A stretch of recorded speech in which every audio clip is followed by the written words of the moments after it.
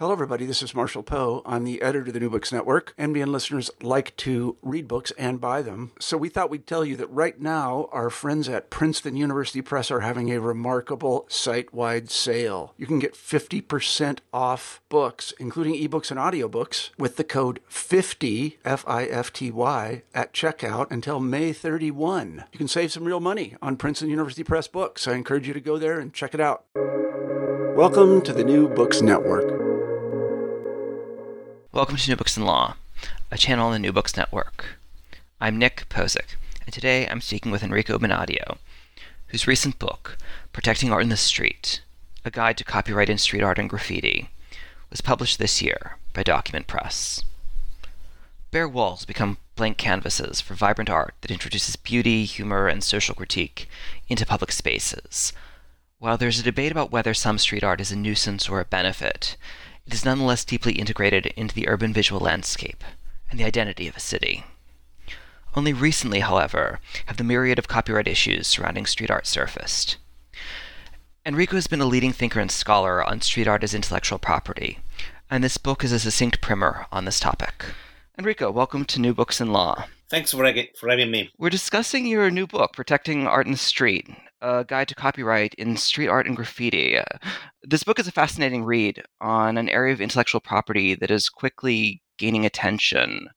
Street art and graffiti are terms that we hear used a lot to describe a certain genre of creative work. We have mental images of works we've seen, either in person on the streets or in the media. But often, we use these terms, graffiti and street art, imprecisely or interchangeably. For our listeners who are, largely legal scholars or lawyers or law students, what do you mean when you write about street art and graffiti? I mean two different but close artistic movements. We need to distinguish at the beginning between street art and graffiti. Street art is more about figurative artworks with lots of figurative elements. Graffiti writing, actually the modern graffiti writing was born in New York City, first Philadelphia and then New York City at the end of the 60s, early 70s. And then it evolved into a lettering art form through the 80s, 90s, and then it, let's say, merged with already existing artistic movements such as muralism. And so we need to distinguish graffiti lettering, which is about writing names. See, graffiti writers, that's what they do. They write their names with style, right? Adopting a quite different kind of styles, wild style, Brooklyn style. I mean, the kind of lettering styles, the kinds of lettering styles invented and developed in New York are so many, and then they spread out to the world, I would say. On the other hand, we have street art, which is a concept started more or less at the end of the 90s, late 90s. And again, it's a broad term to include not only paintings on walls, the most known form of street art, but also sticker art, wet pasting, abandoning miniatures, objects on the street. So terminology here matters a lot. So we need to put everything in context. Street art and graffiti together, looking at street art and graffiti together makes sense when it comes to, for example, copyright, right? Because here we talk about artworks created and then placed in the public environment, on the street, right? So this is what is similar of all these, various forms of art in the street. They are on the street. They are in the public environment. Great. And I live in Queens, New York. In fact, we mentioned this just a moment ago, not far from the former Five Point site you mentioned in the book. And it really was through Five Points litigation that I suspect many of our listeners began to think about street art as something that might be protected in some form. With 5 Points, it was under Vara. What compelled you to explore this intersection between street art and copyright and intellectual property? Well, I've always been interested in street art, in art in the street. From the very beginning, one episode, one thing which made me fall in love with this form of art was when I was a teenager, getting out of school, coming out of school in the late morning, early afternoon, in my hometown in Tuscany, which is Pisa in Italy. And a guy, some friends told me, look, go to this square, which was Piazza Sant'Antonio in Pisa, and there is an American guy painting on the back of a church. So I rushed there, and I saw a guy painting really this huge wall with people around him, mainly teenagers, emceeing and playing hip hop and breakdancing on the street. So that was my first encounter with street art. After a few minutes, I learned that that guy was Keith Haring, who came to my city and painted this huge wall. Sadly, then Keith Haring would die just a few months later.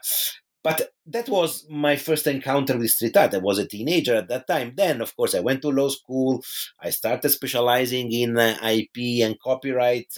I was living already in Milan, working as a copyright lawyer. In Milan, there was Milan in North Italy, was a good street art scene at the beginning of the 2000s, right? It was actually booming. Then I moved to London at the end of the 2009 and 2010, so in early 2011. And I ended up living in East London, in the Shoreditch area, Brick Lane, which is an explosion, basically, of street art and graffiti there, right? And then I also traveled the world, visited New York, Bushwick, Williamsburg, all these places in New York full of art. Unfortunately, when I came to New York, 5 Points was already gone. I went to Melbourne, Bogota, Tel Aviv, and many places around the world with a good, vibrant street art and graffiti scene. So, since I had this background, copyright was my occupation, let's say, and I became passionate about street art and graffiti. I decided to, put together these two passions.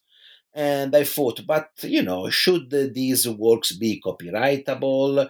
Also, when they are created illegally, the fact that they are placed in the public environment, does this fact stand in the way of their copyrightability? So this kind of question, I started wondering, about these issues. And I decided to start researching on the subject. My research has been both pure legal analysis, but also ethnographic analysis. So what I've done is to making interviews with both street artists and writers, graffiti writers. In a few years, I interviewed around 1995, something like that, between street artists and the writers.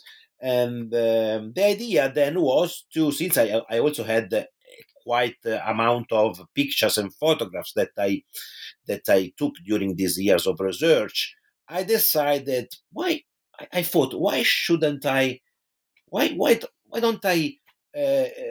put all together these pictures and publish a photographic book about these issues, where I could explain with both words, let's say few words and many images, these legal issues. Of course, I used a language which is a layman language. Is not a lawyer's language. So I've tried to keep it divulgative, right? And to explain with simple few words and many images the main legal issues, a sort of kind of guide, right? especially addressing a targeted to artists. So I wanted to clarify to make as easy as possible these otherwise complicated legal issues. And you really see artists as the target for your book, right? Who did you write this for? Not one artist in particular, but all the community, I would say, of both street artists and graffiti writers, because I realized by interviewing them, by talking to them, I realized that, of course, they although some of them are really conscious and aware of the legal tools, but others, I would say most of them, others, understandably were not fully aware of the legal tools that they could use to protect their art against imitation, against corporate appropriation, possibly against destruction. No, the 5 Point case was about, complaining about the whitewashing. Commissioned works. Who is the owner of the right in case of commissioned works? What is the role of photographs? What about if they remove my mural from the wall and then they take it, they bring it to a gallery, for example? Is it illegal or not? So I realized that there was this gap, right? This knowledge gap in the community, and that was a gap that I decided to fill, right? By writing a very user friendly, I would say, guide, short, with many images that could help them navigate into the legal intricacies, right? Yeah, and the book itself is very, very well produced and, as you mentioned, heavily illustrated. So it's not surprising that you went with a publisher like Document Press, a publisher that does arts and cultural books, that has roots in the hip hop movement rather than a traditional legal publisher. How did you come to work with Document? Well, a common friend, I would say, who is a curator, who basically suggested me to contact Document in Sweden. He said to me, "Look, they are the best when it comes to urban art publishing." So I decided to approach them, and yes, it has been a good collaboration, I think, because they have in mind their target, not the audience, and so we hope that this publication is going to do the job for which it was thought and conceived, to spread knowledge, to clarify doubts if there are doubts, right? Sure. And you mentioned the book is, a very handy little book. It's compact. There's these 16 succinct chapters that are almost like entries in an encyclopedia. Some of them you'd mentioned. Others include sketches, ephemerality, commissions, collaborations, the art market. How did you arrive at that selection of topics? Was that a conversation with the publisher? Was it, like choosing your babies? Yes, no, I chose these sections. I thought, let's divide the book in 16 sections, short ones. So for each of these subtopics or sub areas, I thought, okay, I put together 3, 4, 5 pictures, 6 pictures, depending on the topic. And then I talk about that particular issue. I don't know, originality of tags, something which is quite provocative. I know I want to be provocative here. I wanted to be provocative. So I inserted the pictures of dust tags and throw-ups, the bubble letters pieces. And then the issue of ephemerality. We know that graffiti and street art is to a certain extent ephemeral, transient, provisional. Right? So I decided to put there pictures of murals that are fading, right? Just to to show how these forms of art are vulnerable to erasure, to the weather elements, to greedy property owners, and so on and so forth. And the legal tools that which in theory could be available to artists to prevent that or to complain about the erasure and the whitewashing.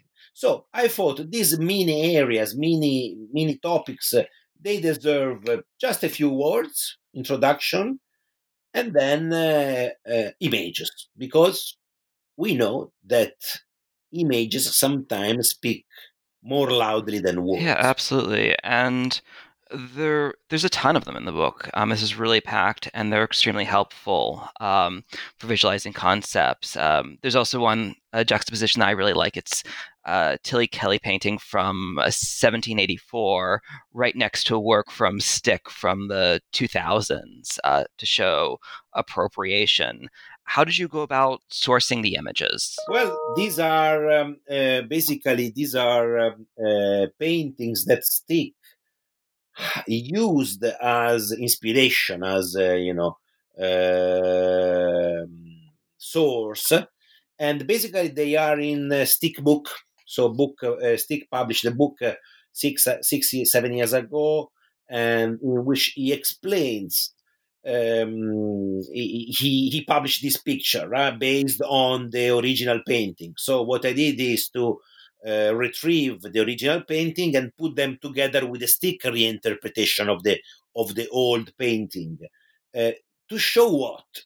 To show that these forms of art are very much about sharing and appropriation culture, a so-called cut and paste culture, or reinterpretation culture, much more than fine artists. So street artists and graffiti writers appropriate more often than fine artists.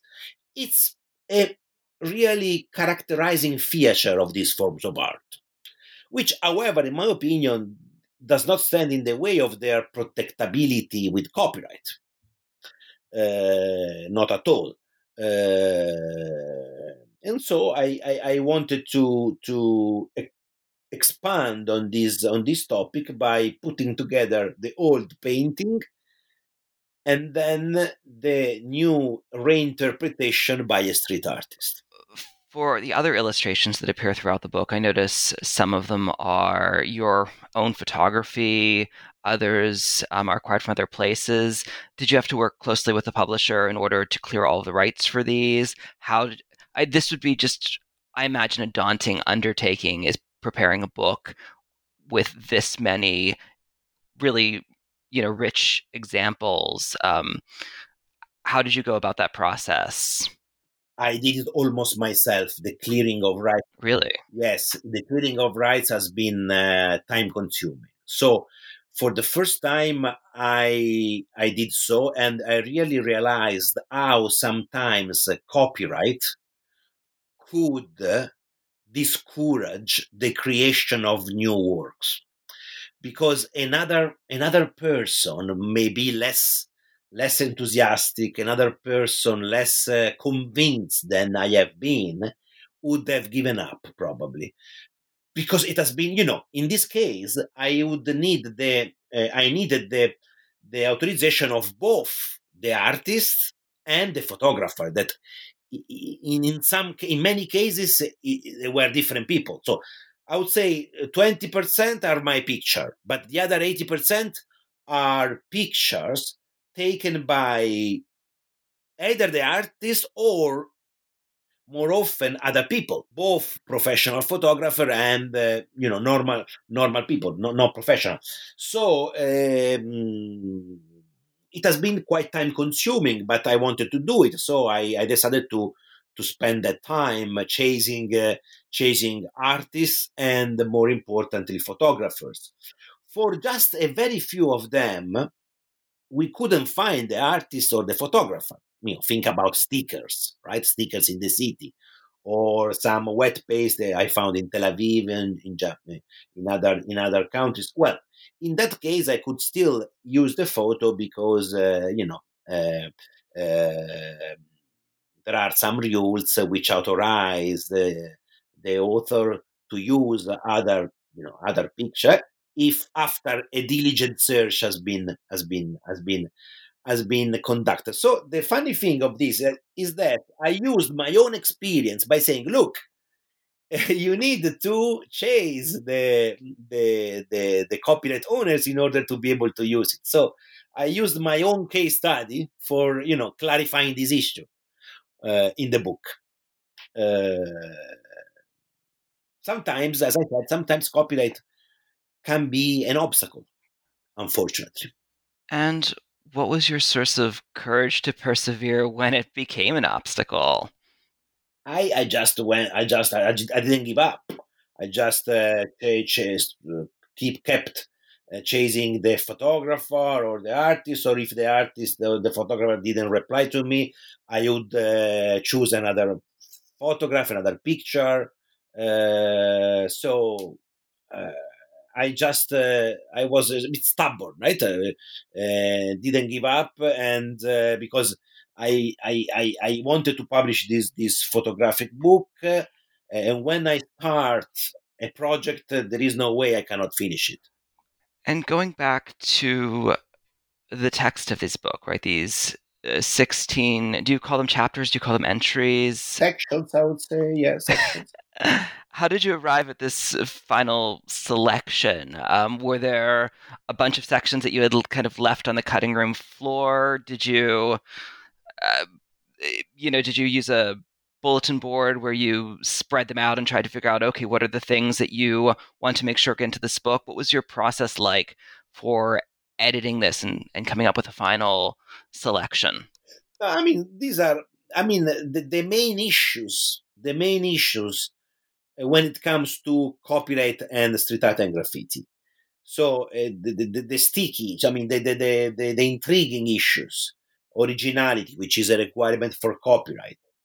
Sketches. In the case of sketches, we have two copyright: one for the sketch and one for the final work, which is based on the sketch. The ephemerality is an issue, right? Because fixation is another requirement for copyright protection in many countries. So, if an artwork is ephemeral, someone may doubt about whether the fixation requirement is met. And then the collaborations, collaborations between artists may lead to disputes about joint authorship and joint ownership. The same with commissioned works, right? There might be disputes between the commissioner and the artist. So, I mean, each section, basically, each chapter, each section refers to some specific legal issue, to some areas, to some aspects which may trigger legal issues and disputes, right? And I decided to choose the most interesting ones, I guess, for artists. The art market, the fact that copyright could be used for social uses, right? It is flexible enough to any kind of use, right? And so on. So I decided to give it this roadmap, let's say.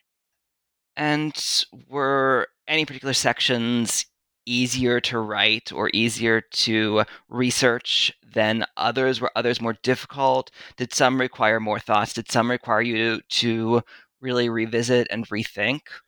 Well, no. I mean, they have been. I mean, not all easy, but some of them I had to study. I had to match the picture, the right picture, with the section, because of course there must be correlation between the picture and the words, because the pictures help the readers understand the legal issue, right? So matching the two has been crucial. And no, I would say it didn't. I mean, it didn't cost me. It didn't cost me long time and sweat of the brow to develop each of these sections. Of course, the entire work, even if it's a short book, the entire work took me a while, but for other reasons as well. The chasing the photographer, the artist, but the actual writing up has been the more the more creative part. And I also like a lot the introduction, the foreword by Zephyr, who is a graffiti legend in New York City, which I think put everything into context, I would say. Yeah, absolutely. Zephyr's a very established street artist here. How did that forward actually come about? I interviewed him when I was in New York 4 years ago. I interviewed, and then we became friends. A very nice person, very nice guy. He was so patient. He introduced me a bit to the New York of the 70s. I mean, I already knew through the books, right, through the graffiti literature, but the encounter with Zephyr has opened my eyes even further, right? And he made me understand several aspects that sometimes just from reading the books you are not able to grasp, right?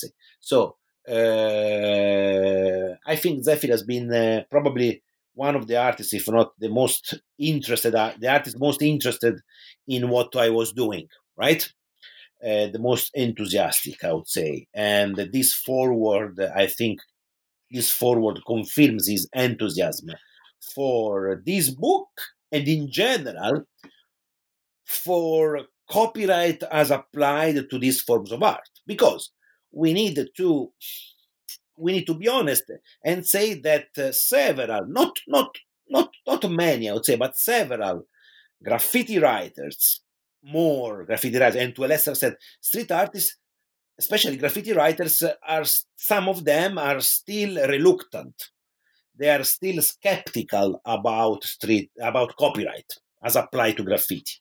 I respect that, especially the hardcore graffiti writers. So it's not a monolithic subculture. It's a quite, various. I mean, there are various opinions within this spot, within these graffiti subcultures. And so I respect the opinions of, I would say, a large, a part, at least a part of the subculture, which is still quite skeptical about invoking a property right? Because they say we are vandalizing properties most of the time. So why should we rely on another form of intellectual property? This is especially true for illegal graffiti writing, let's say, the bombing at night, let's say. But this is just a part of the bigger picture that I wanted to describe with this book, right? Yeah, and just for our audience, quickly, can you describe what bombing is, just so that we are clear that it's not anything dangerous or not anything violent? Just I used graffiti terminology that needs to be clarified. Bombing, especially in New York City in the 70s and the 80s, but until also now, is the verb used to describe the graffiti writers in action, especially those who paint illegally at night on the train subways or on other urban surfaces, but illegally, let's say. So the terminology is also very important, because especially for the graffiti subculture, not much for the street art one. The street art subculture is more open to the public, right? Is more appreciated by the general public, while the graffiti subculture is perceived less in a less friendly way, let's say, and a welcoming way by the general public, let's say. And this terminology, of course, confirms, right, the kind of niche area we are talking about, the illegal graffiti subculture, I would say. So you can see that, sometimes these definitions, these labels that we give are not appropriate. It's difficult to give a precise definition because there are several graffiti writers who also do street artworks, so figurative stuff. And vice versa, there are also street artists that sometimes either they come from the graffiti writing experience, and so they keep doing both. So the line distinguishing the two subcultures is quite blurred. And going back a bit, something that's really interesting to me that you mentioned that no particular section of this book or no particular part of this book was, uniquely challenging, but you felt that producing this entire publication presented its own array of challenges. What did you learn in that process? What did you discover about graffiti and street art, and not only the legal frameworks, but also the kind of broader social issues in producing this publication? How did this really inform your thinking? Well, most artists and writers I have approached to ask them if I could use their pictures were happy about that. That's understandable because it gives them visibility, right? Especially for the less known ones, right?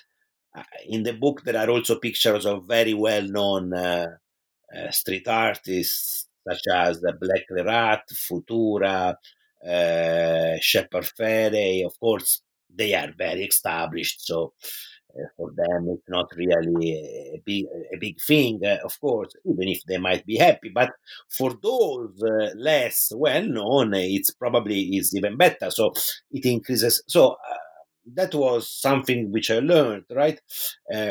They like exposure. I was not surprised about street artists because I know street artists, they like exposure and visibility also amongst the other circles, other entourage.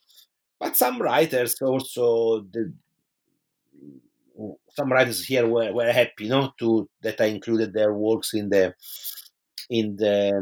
book. So this was a nice thing, I think. And something which I learned, as I said, apart the difficulties in finding sometimes in chasing for people for the clearance of rights. What I think also in the other way, what I think this research I made for coming up with this book, what I think this research has done is also to help them understand this issue. So, of course, the book per se aims at increasing knowledge. But in the making of the book, I spoke to artists, right? Because I asked them if I could use their pictures. So I talked about the very same issues which are dealt with in the book. And some of them have replied, have changed their behavior because of the encounter with me. So, for example, some of them, they have started inserting the copyright symbol next to their murals after talking to me, which is something very good. I mean, which is something which I am quite happy about, because it means that my research, my study, has been able to change some behaviors for the better, in my opinion. So you're really helping artists to think very carefully about this work. And you mentioned other artists, of course, are somewhat resistant to copyright as well. So that's a very interesting thing. What has been the overall reception for this book? How has it been received by artists? And I imagine also many legal scholars are interested in this as well. Have you heard any feedback yet? Not precise, because I mean it was published in Europe in November, in America December, January. So it's still a bit early to have a clear picture of the feedback. But the early impressions I got were positive, of both artists and the legal scholars. Because I mean, so far there has not been anything like this, a photographic book on this issue. So it is the first. It is a first, and actually, it is not my last effort in this field, because I'm working now on a book, not photographic, a normal book on the basically what I'm doing is putting together the most interesting bits of my interviews with the street artists and writers. So what I want to do there is to publish this monograph, short monograph, where the voice from the street comes out, the opinions of street artists and writers on copyright, on copying, imitation, and so, destruction, this kind of stuff. So that would be a sort of continuum of this research, of this from the photography book towards maybe a more divulgative, no, without many photos, just words, probably a more academic book, but not legal, to be more socio-legal, where I will make the interviews with the artist emerge from the street. Mm. And what inspired that? It's an interesting tack to take. Well, because when I saw all my interviews transcribed, no, and I printed them out. I had 200 pages of interview. Of course, then I needed to work. I'm working on them and to turn them into a book.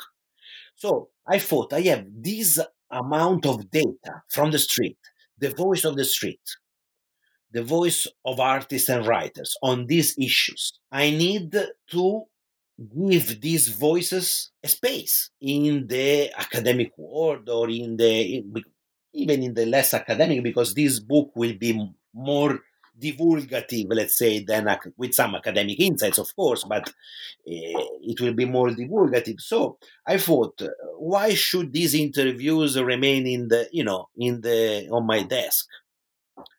They should instead go out. And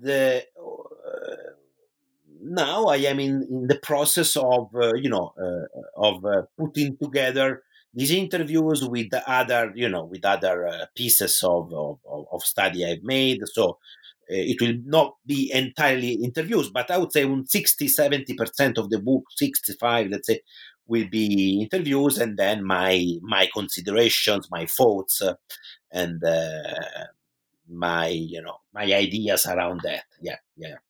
And I think it will be the first of book of this kind, with all these opinions and ideas. So I want to give artists and writers voice, and to unearth their opinions, which now are quite submarine, are quite hidden. Nobody knows what they think. Why do you think that is? Because nobody asked them so far. It's not, it's not a topic which is, there have been cases, as you may know, there have been cases in America, so scholars have started talking about these issues and writing about these issues, also other academics. There have been a few books which are the result of, ethnographic analysis, but just a couple of them, but not with the necessary opening, and not with the necessary depth, I would say. So it sounds like you are going to produce yet another tremendous contribution to a very important conversation. I hope so. Yes, I hope so. All right, Enrico. Well, I wanted to congratulate you on Protecting Art in the Street, a guide to copyright in street art and graffiti, a publication that I've enjoyed immensely, and I strongly recommend for anyone either in the legal field or especially anyone who's interested in any branch of art law. And I wanted to thank you for joining me on New Books in Law. Nick, thanks so much. It's been a pleasure to stay with you and to answer your questions.